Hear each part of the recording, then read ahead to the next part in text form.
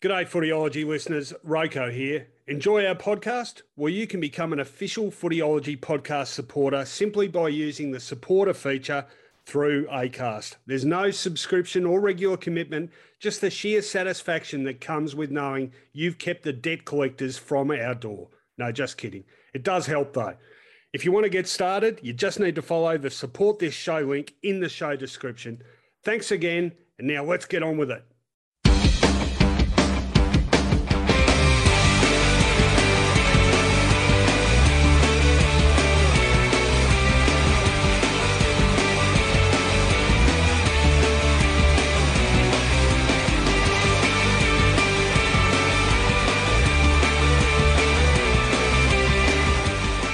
G'day, I'm Rowan Connolly. I'm Mark Fine. We are here to wrap up a big round 14 of AFL football. How are you finding? You use the term big loosely. I know, I was sort of biting my tongue a bit as I said it. Wasn't a great weekend of footy, let's be honest, but the scheduling's probably had a bit to do with it, hasn't it? Yeah, unfortunately it comes on a weekend where a lot of people are immersed in World Cup, which is now available to everybody on free-to-air, thanks to the Optus muck-up, and State of Origin on Sunday night. So comparisons will loom large, and unfortunately this weekend AFL does not run.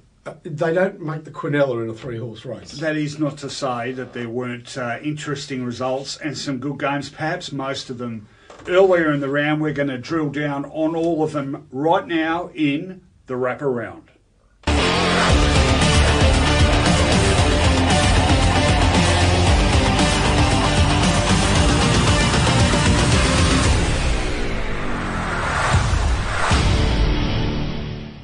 Okay, well, let's start at the start, and seems a while ago now, but Thursday night, the second in this series of 5 Thursday night games in a row, and I think it's fair to say a major upset. West Coast still missing a couple of keys in Darling Kennedy, obviously, but Essendon played some outstanding footy early and then managed to hang on under the assault of a pretty wayward West Coast. Final scores 12-8-80, the Bombers defeating the Eagles 6-16-52. What'd you make of it? I tipped this. You did. And we were treated to the best quarter of football for the round in the first quarter of football played for the round by Essendon. Essendon were actually brilliant in that first quarter. It was exciting to watch. Dash off the back line from the expected suspects in Sard and McKenna. But Goddard played a very sturdy quarter, an important quarter. And up forward, there were various avenues to goal, all of them alive, all of them dangerous and varied, from Mitch Brown's marking to Josh Green's nuisance value and many good other ways to kick goals in between, Stringer being the sort of icing on the cake. I thought that hats off to John Worsfold too. Now, he's a coach that doesn't get much kudos for his match day strategies, but I thought the matchups were really good. Two in particular, Mitch Brown playing almost as a key forward defender on Jeremy McGovern, and they really quelled his influence. And Mark Bagley, who's been a bit of a revelation as a defensive forward, he really quietened Shannon Hearn, and they were keys to the result. But when Essendon get going, the key to Essendon is, I think, their pace. And it's when they use that defensively and the midfielders are able to work back defensively, help the defence, and then they generate that rebound through Sard and McKenna. Now, Sard has hit a rich vein of form. His last few games have been easily his best.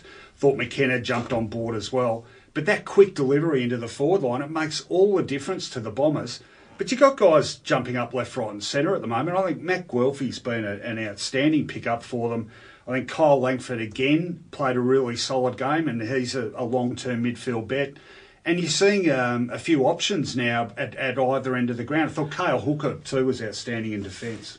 Look, this game was always... Essendon jumped out and played a brilliant first quarter. So you're over in WA, and you know from what we've seen this year that West Coast are going to come back and come at you. And they did come at Essendon. Now, Essendon's midfield didn't necessarily stand up, but their defence did. And you mentioned Hooker.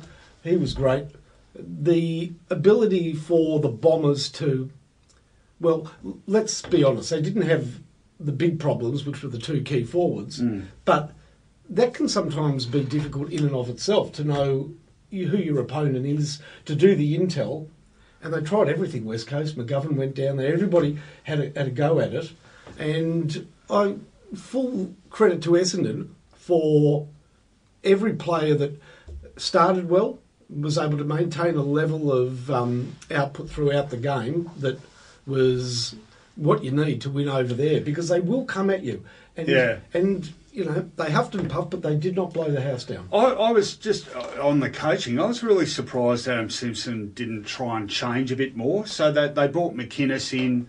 He, looked promising early, but couldn't convert. Well, he's not. You know, his record says that he's not a success as a forward. They tried Lysette. He didn't work. Why at some stage though didn't they make it, clear, put the bigger guys on the interchange bench and make it a much smaller forward line? They just, I thought there was a lack of sort of trying stuff, to be perfectly honest, and I thought they played dumb footy too. They just kept bombing it in as if Kennedy and Darling were both still there. Well, that was the reason why I tipped Essendon, because I just felt that going into the forward line they had become absolutely conditioned to kicking to Darling or Kennedy.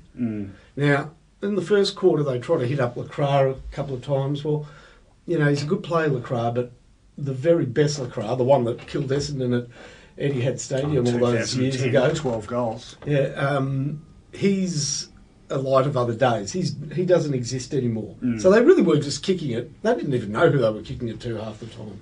They were just kicking it inside 50. All right, a quick question. Do we think West Coast are going to get through this month or so without the two keys in decent shape, or is there a worry the bottom's going to fall out of it? Oh, no, they're in big trouble.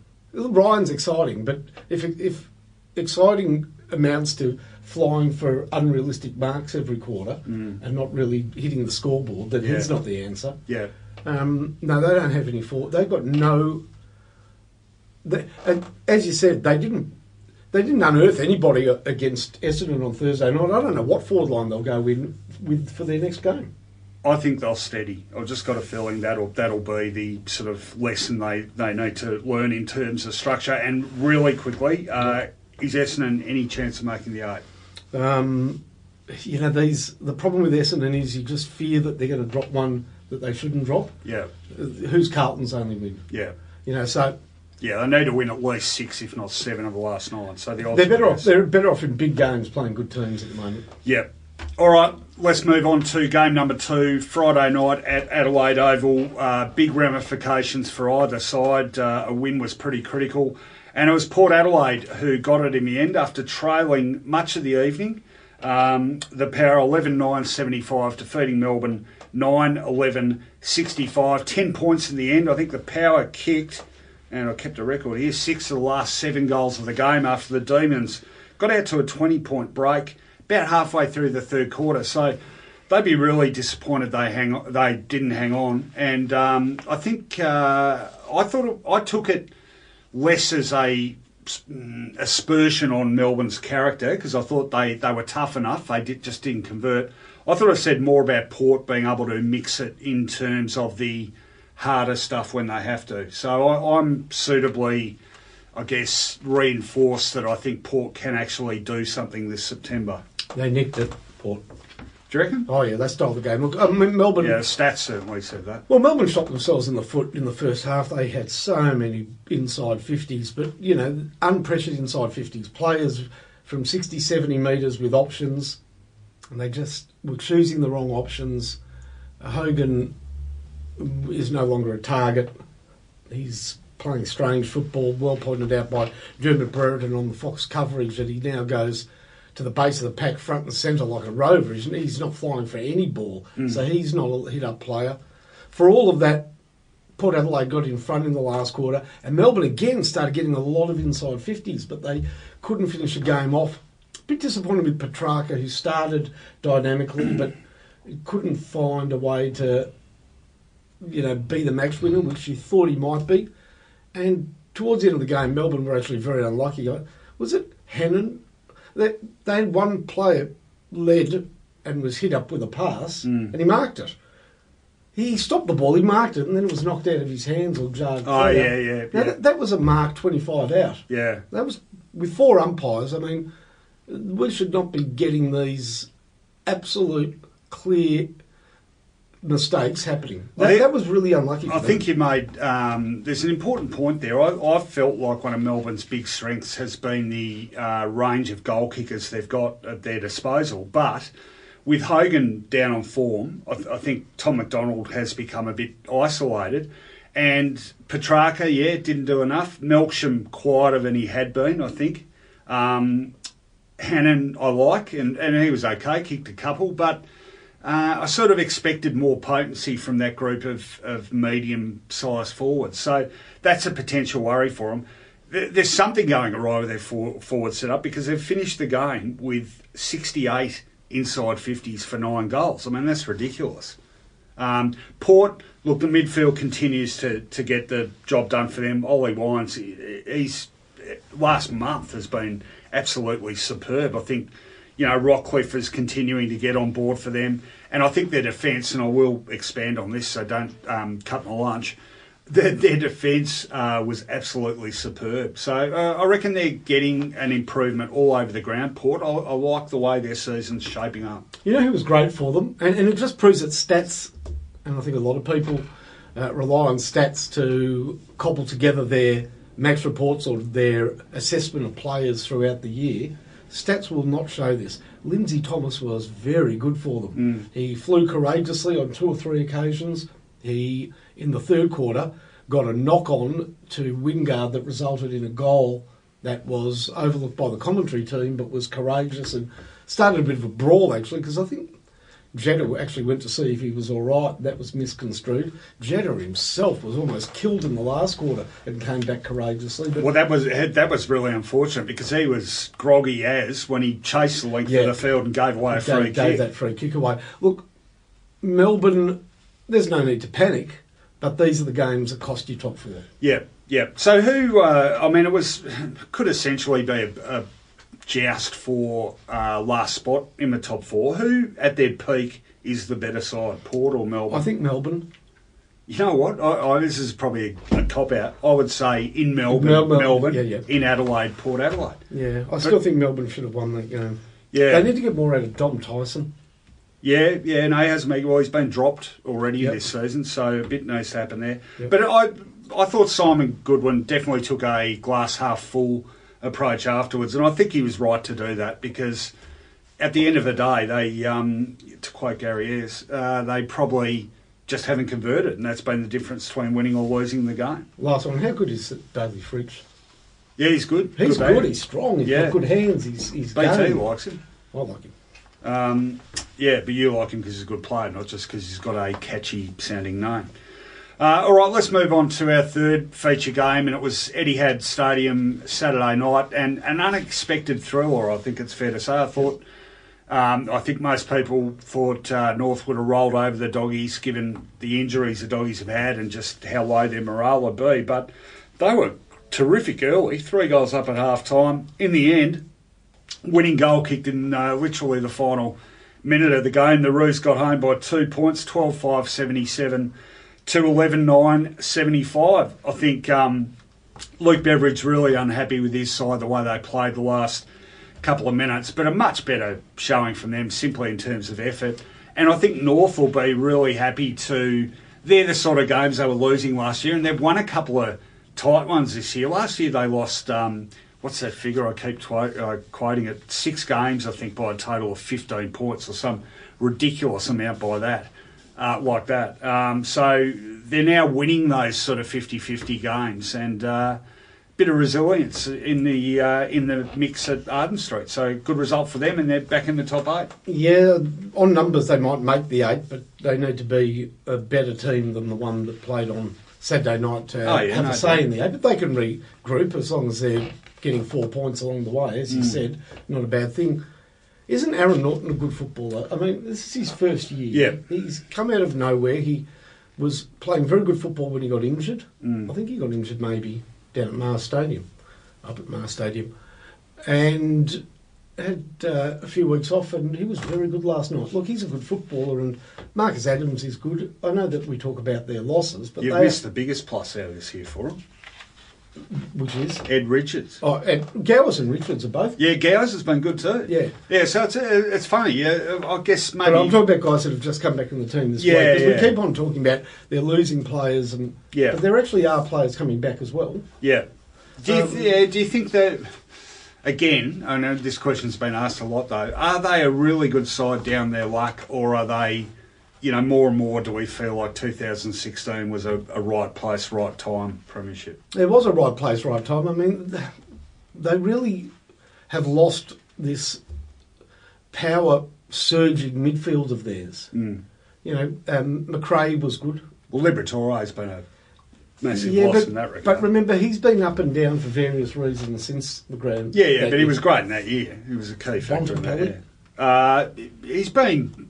Yeah, well, last year too, he's been sort of good, but not necessarily better than 2000. He hasn't consolidated himself as a great young player, has he? Like, no. I watch Cripps for Carlton every week, and every week there's the bare minimum is excellent. Yeah, I think some of their lesser role players that were doing really good jobs in 2016 aren't producing, as well either, like Shane Biggs is one. Yeah. A guy like Josh Dunkley, they all played really important roles. Clay Smith. Now on talent, he's a guy that should be in that side every week, but he's not. Just on the Roos, I think one thing that will, not comfort because they won the game, but will make them feel a bit better about themselves is I was really worried about their long-term future for this season with the loss of Jared Waite, because I think he's been really important support to Ben Brown.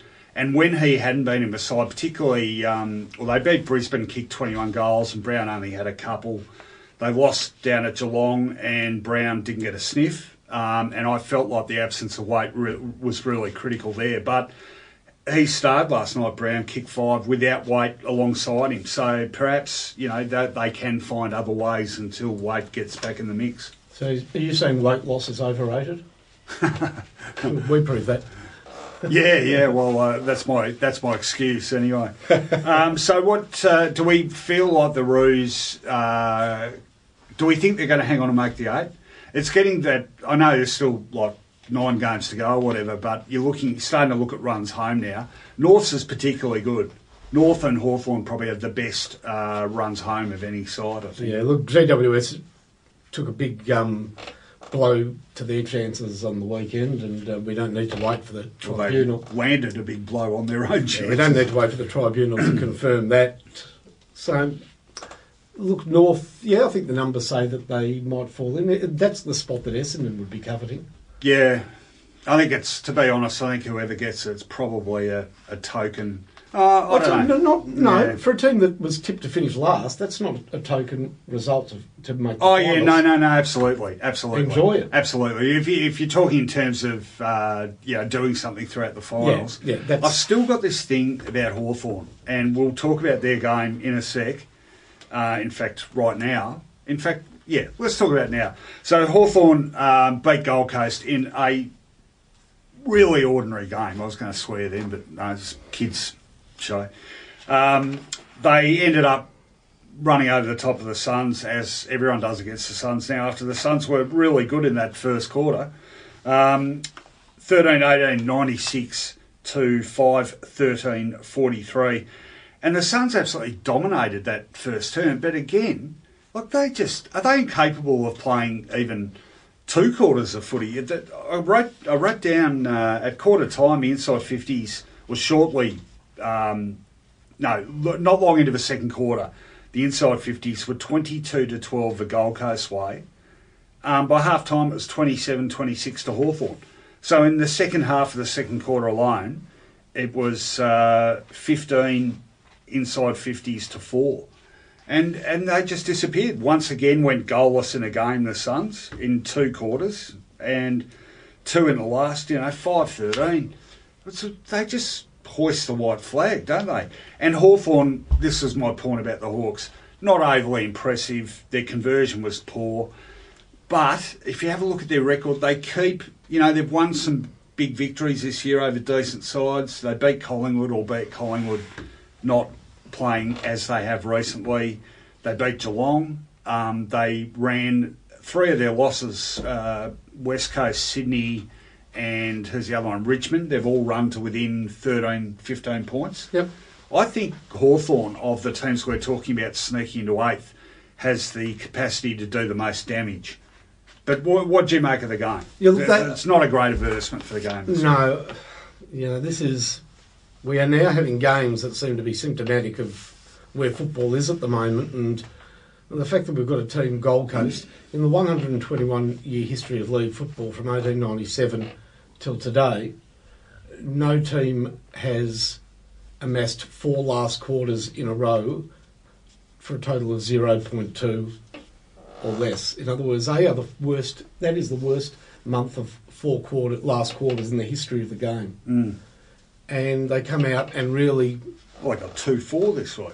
Yeah, but they had 2 quarters again in which they didn't kick goals. Yeah. And this is now going to be a regular occurrence for this side, probably. Their problem is that their key forward is not going to be there next year. He's not going to hang around to be party to that. Take Tom Lynch out of that team. I just don't know. It's barely sustainable, honestly. No, who's going to go and watch that? No, it was really, really disappointing. The fact that they can... I mean, they look really good in the first quarter. But the disappearance of that effort so quickly, I think really, really bad omens there. All right, let's talk about another ordinary game. Probably not quite so ordinary as the one we just spoke of, but pretty routine win for GWS up at the Gabba over Brisbane. 16-13, 109, defeated the Lions 12-10, 82. And really, all anyone was talking about, and I know you want to expand on this, was the KOing of Harris Andrews by Jeremy Cameron and the obvious ramifications for the Giants, but pretty routine victory by them, wasn't it? Look, at half-time it looked to be going to script, except for what had happened earlier. Yeah.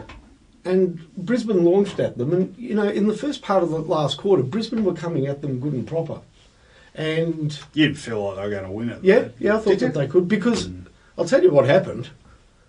There were 2 opportunities for GWS to end the discussion, and they both felt a pattern who dropped terrible marks. He had a mark in the beautiful kick to him, long kick in the goal square, that it had 2 hands around that he dropped, and then a hit up 15-metre lead that he dropped. And he started thinking, well, hang on. So what happened? There must have been 6 Brisbane players just, piss-farting around with the ball in the back pocket. There were 6 of them. There were no GWS players. And in the end, it slipped out of one of their hands to the wrong man. He got it to Kelly, and Kelly slotted home a dagger.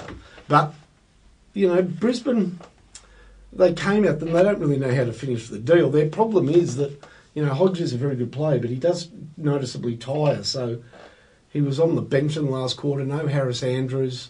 Kelly was great for GWS. Well, they've got some limitations, though, don't they? Well, they don't have a ruckman. Well, addressing Lob will be back, but not for a month. Yeah, month and a half. What worries me about them is the same thing that worried me about them last year. That there's a certain lack of killer instinct with them. I think they don't look like a side that really goes to the jugular.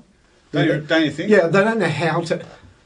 They don't know how to. They know how to play bursts of brilliant football, sometimes longer or sometimes less, but they don't know the parts of a game that are, absolutely the moment where you put a team out of its misery or you end the game. Yeah. They don't seem to have that on-field leadership. No, and they've tried to sort of focus on being more ruthless, I think, and less of that frenetic ball movement. And it sort of backfired on them earlier in the year. I thought they lost their attacking bent. They've got that back. But there's something. It still looks to me, GWS, like a jigsaw puzzle, where the pieces just don't. There's a piece missing. No, you're right. And maybe it's look, they've had injuries to a number of key players, so maybe it's no more than that. But yeah, they're not the sort of team you'd stake your life on in a cutthroat final. I was critical of Ryan Griffin earlier on in the year. Yeah. I thought he was just. benefiting from others' good work, but he's better than that. Actually, he did some couple of great things on the weekend. Yeah. I mean, but that's a good... Just to finish off on this, I mean, Brett Deledio was playing great footy for him, and then he got injured. They cannot seem to get continuity either of personnel, but consistency of sort of effort and balance of offence and defence. I don't know why when you say offence you feel like you have to say defence, but I just did. All right, and the last game of the round and the trifecta of ordinary games, I think it's fair to say, was completed Sunday afternoon at the MCG with the traditional, no matter where they are on the ladder clash, which we sort of say tongue-in-cheek now because I've got to say a lot of Collingwood-Carlton games of recent times have been pretty ordinary games of footy, and this was another one.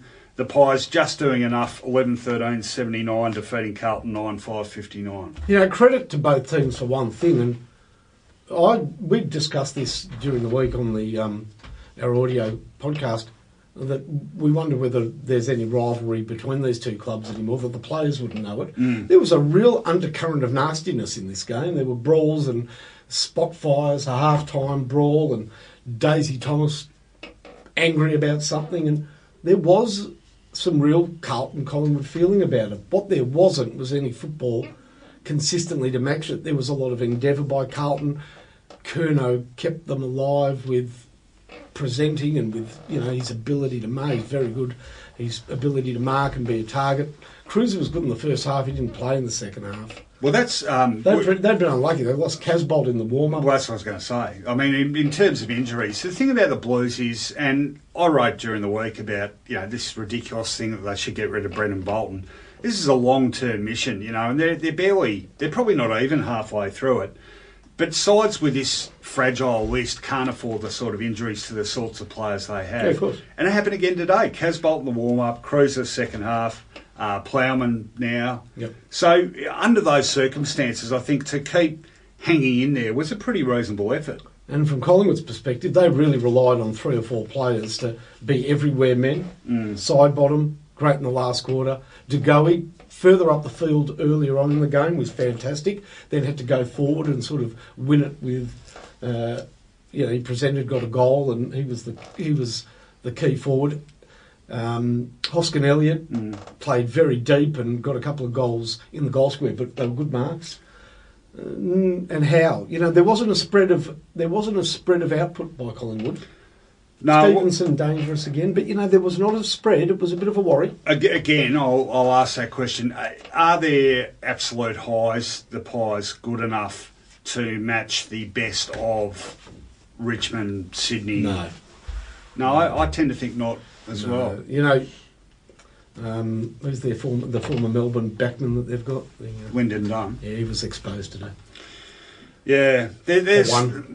They have their bursts, don't they? But I wouldn't be tipping them against the Swans in a big game. I don't think they're fans. I think the Tigers. I think their fans are just happy and pleasantly surprised each week by 4 points and climbing up the ladder. See how far it goes. Yeah, I mean, look, given where things, we all sort of got sick of tipping them to make the 8 and jumped off, and of course now it looks like they will make the 8. Murphy's tipping law, I call that. But just in terms of further honours in September, I think just making up the numbers for mine.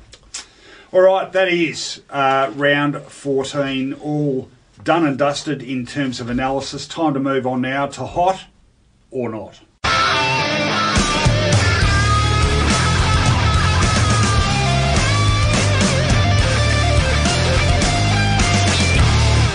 Okay, we all know how this works. 3 likes or dislikes out of the weekend's footy. Well, not just weekend, is it? It's Thursday and Friday as well.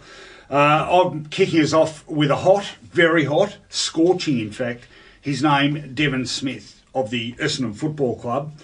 What an outstanding recruit. I reckon I can't think of a better recruit from another senior club this year. He's been outstanding. He's been that consistent, among their best players every week. I literally can't think of a poor game that he's played. He was terrific again in that win against the Eagles. He's the number 1 tackler in the AFL, which I think would surprise a few people, but he's averaging more than 8 tackles per game. He's great near goals. That was sort of the way he made his name with GWS. Kicked 3 goals again on Thursday night, as well as had 23 disposals.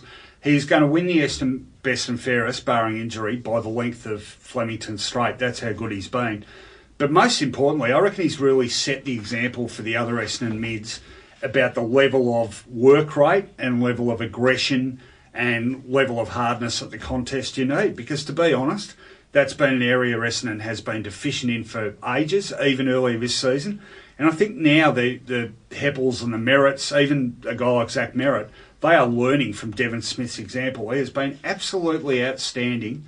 Fantastic pickup for the Bombers. I can't speak highly enough of him. It flies in the face of the modern thinking that you need to be 6'4" in the olds to be a midfielder. Yeah. You don't have to be a huge... The Patrick Cripps theory. You don't have to be a huge midfielder. Yeah. He's getting the job done at around 180 centimetres. Yeah. No, he's an absolute gun. All right, your turn. I'll go for a hot as well, and I hate wine. I just don't like drinking wine. Do you drink wine? Yeah. I'm not a wine drinker. I think it tastes like either vinegar or salad dressing. So when I go to South Australia, I avoid all the wine. Okay, you're drinking the wrong ones, obviously. No, I just don't like it. But where is this going? Well, there's a South Australian wine or wines that did themselves proud this week. They recommitted to the club, and they showed that commitment was not just contractual or financial by literally, being the man for the hour, because it was Ollie Wines that got them that win against Melbourne. He was brilliant in the last quarter, and it was a great week for Oliver Wines and the Port Adelaide Football Club. Really disappointed you couldn't use the, like a good getting better with age analogy, but you do, as you would expect. I'm going to give my now weekly hello to Jane Wines, Ollie's mum. Hi Jane, hope you're well. And Melbourne happy they took Tompus instead of Wines? Probably not. No, probably not, given they gave Tompus to Port Adelaide and he's long gone. Well, in fairness, I watched Jimmy Tompus play some footy at a tender age, and he was very, very impressive, but he's no Ollie Wines, it is fair to say. He's no longer on an AFL list, it's fair to say. No, well, doesn't mean he can't come back. All right, I'm going with the knot now, and this one's a bit more, nebulous perhaps, but my knot is the cult of AFL boosterism.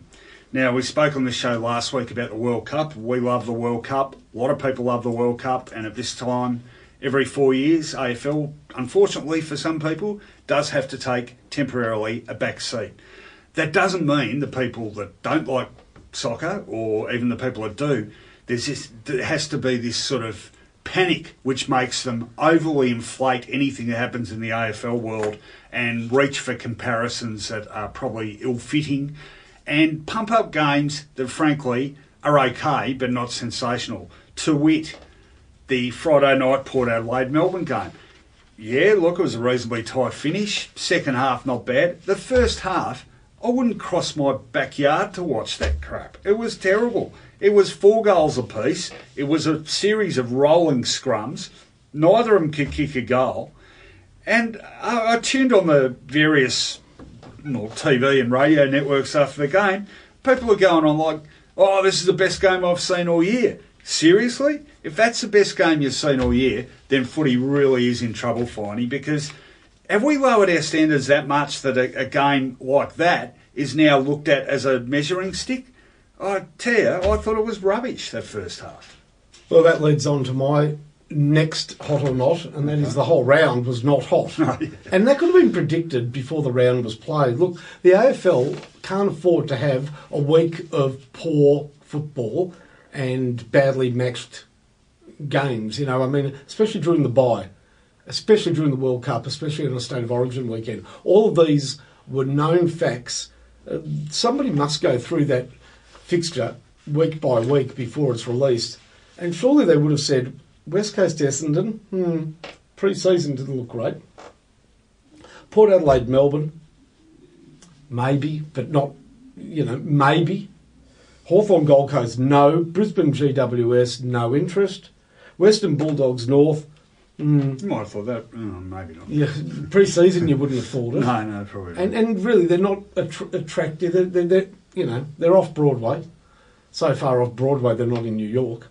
And Carlton Collingwood, light of other days. Surely somebody would have looked at that round and said, this round we can't afford to have this round. Well, this was... look, I have some sympathy for the fixtures. There's a lot of logistics to get into it. But when you're spreading the games thin, you've got a 6-game round, it just seems a weird time to me to mix Thursday nights into this. And I know that goes to giving sides requisite rest before the following round, and et cetera, but it's definitely been spread too thin, the fare we've had over the last couple of weekends. To appropriate George's father on Seinfeld, this round, this is not my kind of round. All right, I'm bringing us home. Oh, you're bringing us home. I'm almost bringing us home with a hot. And I did rubbish this game just previously, but one good aspect of it for me was Port Adelaide's defence. Now, I don't know how long this group of fine young men can remain unheralded, Finey, but they are outstanding. Last year, they were good enough last year. Port conceded the second fewest points of any side in the competition. They haven't quite got the same record in terms of points conceded this year. I think they're about 5th or 6th. But on Friday night, under fierce bombardment, they were terrific. Tom Jonas particularly, outstanding game. But Tom Cleary, really liked his effort. Dougal Howard, who to most people could be Doogie Howser from that show about the kid doctor. Darcy Byrne-Jones, hello to the Byrne-Jones parents. Well, he hasn't missed a game since making his debut. Outstanding. Haley Bonner, really gone to another level again this year. Dan Houston, named on the interchange bench, also contributed. Like, seriously, the half a dozen of those guys could walk through Burke Street, maybe not Rundle Mall, but Burke Street. People would know who they were, but they're outstanding. They're a great unit. And I think whoever the defensive coach is at Port, they've done an outstanding job. And proof of that, 68 inside 50s Melbourne got. I don't know how often you would see a side have 68 50s and not win the game. 68 inside 50s not win the game. But they reduced Melbourne to 9 goals. An outstanding defensive effort. And they are one of the best backlines in the league, regardless of where they stand on the points conceded table. And credit to the likes of Ollie Wines and Pal Pepper, who work hard to get back. Yep, absolutely. Okay, bring us home. Hello to Jan Wines, whoever you are. Jane. Okay. Okay, not hot. This is pretty obvious, but I want to go into a few reasons why Jeremy Cameron and what he did on the weekend was not only not hot, it was appalling. Look, every footballer understands, and we understand in this 360-degree game, the enormous courage it takes to back into a pack. You can watch it every week. There was a Collingwood player, one of their younger guys, might have been Appleby, got crunched right towards the end of the game. But he got crunched sort of fairly, he knew he had to back. He got the knee in the, right in the small of his back. And you saw him wince and he went down, but he got back up and life will go on. What Jeremy Cameron did, and I do not like the idea of interviewing a player on field afterwards so he can start to make his defence, which is what happened on the game on the weekend with Fox Football. So he said, look, I'll just go for the ball hard. I didn't want to, that's the last thing I wanted to do was hurt Harris. It was really unfortunate. I was going for the ball, that's how I go for it. Harris Andrews came out and sort of shook his hand, and it seemed as though there was some détente, and that might, in some people's minds, warrant a 3 or 4 week suspension. That was disgraceful what he did. That was Tony Lockett, but 3 foot off the ground. I mean, that was a guy who was frustrated because he couldn't make the contest and mark the ball, and he cocked his elbow and he went through, and it seems that Harris Andrews has not got a broken jaw, but he could have absolutely taken that kid's jaw, any amount of damage. It's only through good luck that Harris Andrews does not have serious injuries. And every defender, every player, and Andrews is one of the best in the game now, has the right to go back with his eyes on the ball and go for a contest, a mark or a spoil, and know that within the rules of the game he can cop a knee or whatever, but not a flying elbow to the head. That was disgusting. All right, so cut to the chase. 8 weeks. But he's not going to get 8 But he should get 8 weeks. Why shouldn't he get 8 weeks? Well, I would argue because of the precedents. He can't get 8 weeks when other, even ugly incidents in this era don't get 8 weeks. But there's no precedent. Well, when was the last time we saw anyone get 8 weeks? I mean, we saw Barry Hall got, I think, 7 for Brent Staker. Yep. Even that was 10 years ago. Yep. There might be one we're not remembering here off the top. But, they're pretty few and far between. We had... Who was the guy that down at Geelong playing for his second club? Dean Sullivan. Oh yeah, he got 7, I think. For so I find that quite similar. Yeah, that's an elbow that's going into a contest, but it's not off the ground. But that's just flying in with an elbow into somebody's head. Yeah, no, look, put it this way. I wouldn't be horrified if it got 7, but I would be amazed if it got 7. I just don't think they think like that. Now, I want to say one thing. Well, I want to say one thing first. Go for it. You finish off. It's your topic. Okay, go for it. I would just say, not defending Jeremy Cameron, but remember that, yes, he had time, but I would say people talk about premeditated in terms of having about 1 second to go, I'm not going to get to this contest, bugger it, I'm going to go bang. No, that is not a heap of premeditation. It's not like, I'm just saying, put this in context, it's not like planning a murder, is it? No, but that doesn't happen on a footy field. I know, but it's like when people say premeditated, it's still a really short space of time. I don't think you should forget that. All right. So when people talk about premeditated on a football field, we often talk about, two players squaring up and, remember when he was still at Carlton, Yawn, one of his final acts, chinning somebody. And that's sort of considered intentional and all the overlay of the premeditation and intentional. But let's be honest, that's two blokes angry at each other, niggling at each other, having a fight. Not one guy with his eyes on the ball doing what had him best on ground the week before against Essendon. Yeah. Now, Jeremy Cameron comes flying through the air. I've never seen a footballer cock his elbow and just go through a pack and not hit anybody. Yeah, he wanted to hurt him. He got him exactly where you get somebody with an elbow, right on the corner, flush on the corner of the jaw. Yeah. That's what he... There was only one place his elbow was going. As I said, no footballer's ever flown for a mark, elbow first, just flown for the pack and didn't touch anybody. Yeah.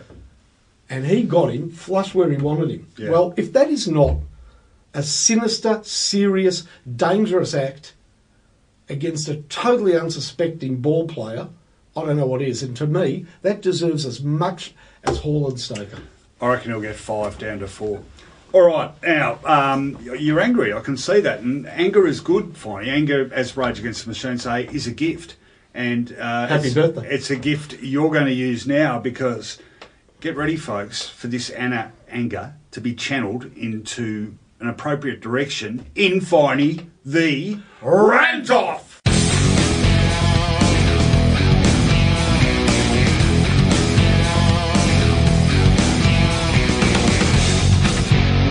Righto, Finey, this season, for various reasons, is starting to really annoy me. Don't tell me we're going again with the goal review. No, I'll lay off that this week, only because there weren't any they stuffed up remarkably. Protected area? No. Unprotected area? Well, just count me in, you'll find out. It could only be 3-2, out on the fall. I'm pissed off about having to resort to the same material every second week for these rants, Finey. Well, do something different, I hear you say. Well, I would, but there's been stuff all decent footy to write about lately, and how can you ignore the continued trashing of our once great game? Yep, you guessed it, I'm banging on about kicking for goal again. Seriously, it's pathetic. And just when you think you've reached new lows, up bobs another contender for the couldn't hit the side of a barn from point blank range with a beach ball award. Did you see the Hawthorn Gold Coast game on Saturday? All it was missing was every time someone lined up for goal, the Benny Hill theme music. They missed them from right in front, from the slightest of angles, from 15 metres out, from 20 metres out. At one stage, both sides had kicked 12-28. That's a date from a history thesis on the Middle Ages, not a scoreline from a supposed AFL standard game. And don't give me this more fatigued rubbish. There's so many stoppages in games these days. The forwards have got time to check the third at Dubin, compare notes with their opponent on their man buns, and pop out for a cuppa before they actually touch the ball again. What the hell is going on? These guys grow up learning how to kick, mark and handball, but once they get to AFL level, it seems that's all a bit too simple. Talk about not seeing the forest for the trees. AFL players now can tell you where they need to be standing for zone A, B or C at the kick-in. Zones D, E and F for a stoppage. They can give you their beep test and bench press records to the decimal point. But put them in front of the goals with a Sharon in their hands and it's like they've been asked for a 10,000 word essay on agrarian reform in post-industrialised Europe. It's not that hard, guys. You get the ball and you kick it between those two big wide posts. Give it a try sometime. And here's the bonus. Kick goals instead of points occasionally and you won't have to remember where to stand for all those bloody kick-ins. It's true. It is true. What is going on? You know what I put it down We can to? do it better than these guys. I sort of agree with the... Dacos said the ball was a bit smaller. But Is it? when they use one ball... I mean, you played footy, didn't you? Yeah. So you used one ball for the game. And sort of, you got a feel for it. And it softened. It became, I don't know, constantly having new balls. They're hard and they're slippery, I'm telling you. Okay. Did you play footy? But with one ball, we didn't have 9 balls up on. Well, we only played with one ball at John Gardner High School because that was all we could afford. One ball for about my entire stint there, which was the best 15 years of my life, Finey. All right, on that really ordinary pun, I'm going to count you in. 3, 2, 1, rant. This weekend, I decided to try and forget football for a bit because it wasn't a great weekend fixture-wise and immerse myself in other activities. That lasted about 3 minutes. You see, my weekend is carefully planned around football. Not that football is essential, but it gives me space and freedom from my wife and family that I need. For example, Saturday nights are verboten. You don't organise anything with me because there's football on. And for the last 14 years I was covering it on radio and now still covering it on Footyology, so I need to watch it. You certainly don't invite me out to a friend's birthday party. But that's what happened this Saturday night. All that I did was I spent the first half of North Melbourne Footscray looking at my mobile phone before it ran out of power and then trying to get scores from elsewhere on the table. Luckily, Rowan Connolly was there, able to tell me that North had scrambled home. To be honest, birthday cakes and speeches are not for me, not when there's football on. And then on Sunday, it's very important that I claim the couch, claim a table in front of the couch, have my lunch on that table, watching the football and no one disturb me. Now, luckily, my family are not huge football fans and my wife wouldn't know the difference between Collingwood, Juventus or a man escaping from prison or a basketball umpire. So, I was lucky because on NITV there was something called Homespun Footy, or I don't know what it was, but I had my lunch watching Clarence take on North Launceston in a top-of-the-table clash in Tasmanian football. For the standard, it could have been the bottom of the table clash, or no table clash at all. It could have been a practice match or a scratch match, or it could have been a women's game with girls with short hair, because it was bloody horrible to watch, but at least I had the couch and I had my food in front of me. I still had time to kill and I wasn't handing over the couch to the kids. No way, no how. So there was some TAC Cup that I quite enjoyed. Vic Country versus Vic Metro. Or I don't know how that works out. I don't know where the lines of delineation are, but I found myself barracking for the outer suburbs and wanting a draw. And then it was back to NITV for a wonderful game of NEAFL football between the Northern Territory Thunder and the team from Canberra. Played apparently in 0 degrees with 0 fans and 0 interest from me, but at least I kept the couch. And then finally Carlton Collingwood came on. And you know what? Here's the sad part of this story. I kept the couch all afternoon, right until 6:30 or thereabouts. I watched Tasmanian football, underage football, a game in freezing temperatures from Canberra. And you know what, Carlton Collingwood? Yours was the worst bloody game of the lot. Yeah, no, well done. I wondered when you were going to get there, but it did arrive at a point. Yes, I was at that function with you, and a very happy 50th birthday to Lulu. But unacceptable. I mean, Lulu's married to Howard Cotton, who works for AFL.com.au. Yeah. That birthday party had to be held out of season. Well, we knew we were going to get access to the best of the AFL's app, Finey, which used to be a queue for jokes back in the day. I'd like to add something briefly to that discussion. I, in fact, today saw a better game as well than Collingwood-Carlton. And that was the Community Cup between the Rock Dogs that's a great and thing. the Megahertz, played at Victoria Park. And please explain why. I know it's a great game and thousands go there. It's very much in your bailiwick of sort of left-wing muso football alliance, but there's a really strong connection that will always be part of the Connolly family. Oh, well, I'm lucky enough to present the Steve Connolly Medal, named in honour of my late brother Steve, for the best player on the ground. And I take my duties very seriously, and I consult a number of learned authorities on Rock Dogs and Megahertz history. Anyway, this year's game was an epic final. It was a goal of difference most of the way, and Megahertz kicked a really late goal. Went back to the centre with about 30 seconds left. Couldn't get the one to clinch it, and the Rock Dogs emerged on top by 3 points in the end. Winner of the Steve Connolly Medal for 2018, Mikey Cale, who in fact writes a great music column for the Herald Sun. So well done, Mikey. I know you've aspired to that honour for some time. And you know what? Let's just add a minute onto the program. What's the latest status with streakers and the Community Cup? Yes, well, the Victorian Police, Finey, they might have got a little heavy-handed here. The game has been at Victoria Park the last 2 years. Last year, as is the norm at the Community Cup, there were half a dozen odd streakers, all of whom apparently got arrested. So this year, prepared for this eventuality, the streakers came out wearing bodysuits with merkins attached, so no one's sensibilities would be offended.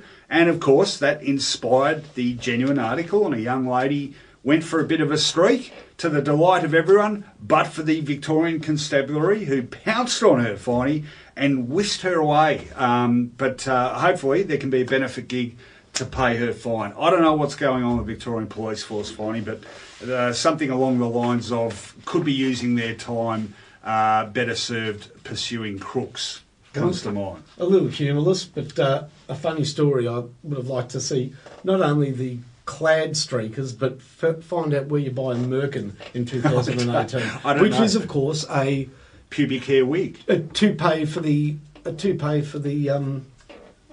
downstairs. Yeah. I think Pearl Jam wrote a song called Merkin, but we can discuss that at a later time. As usual, we've descended into complete drivel. So it's time to wrap up. Hopefully a bigger and better round 15. Hope your team won. I hope, what are you doing? I think I know what you're doing. But it's time for us to depart and say, may your football be good football, and good night.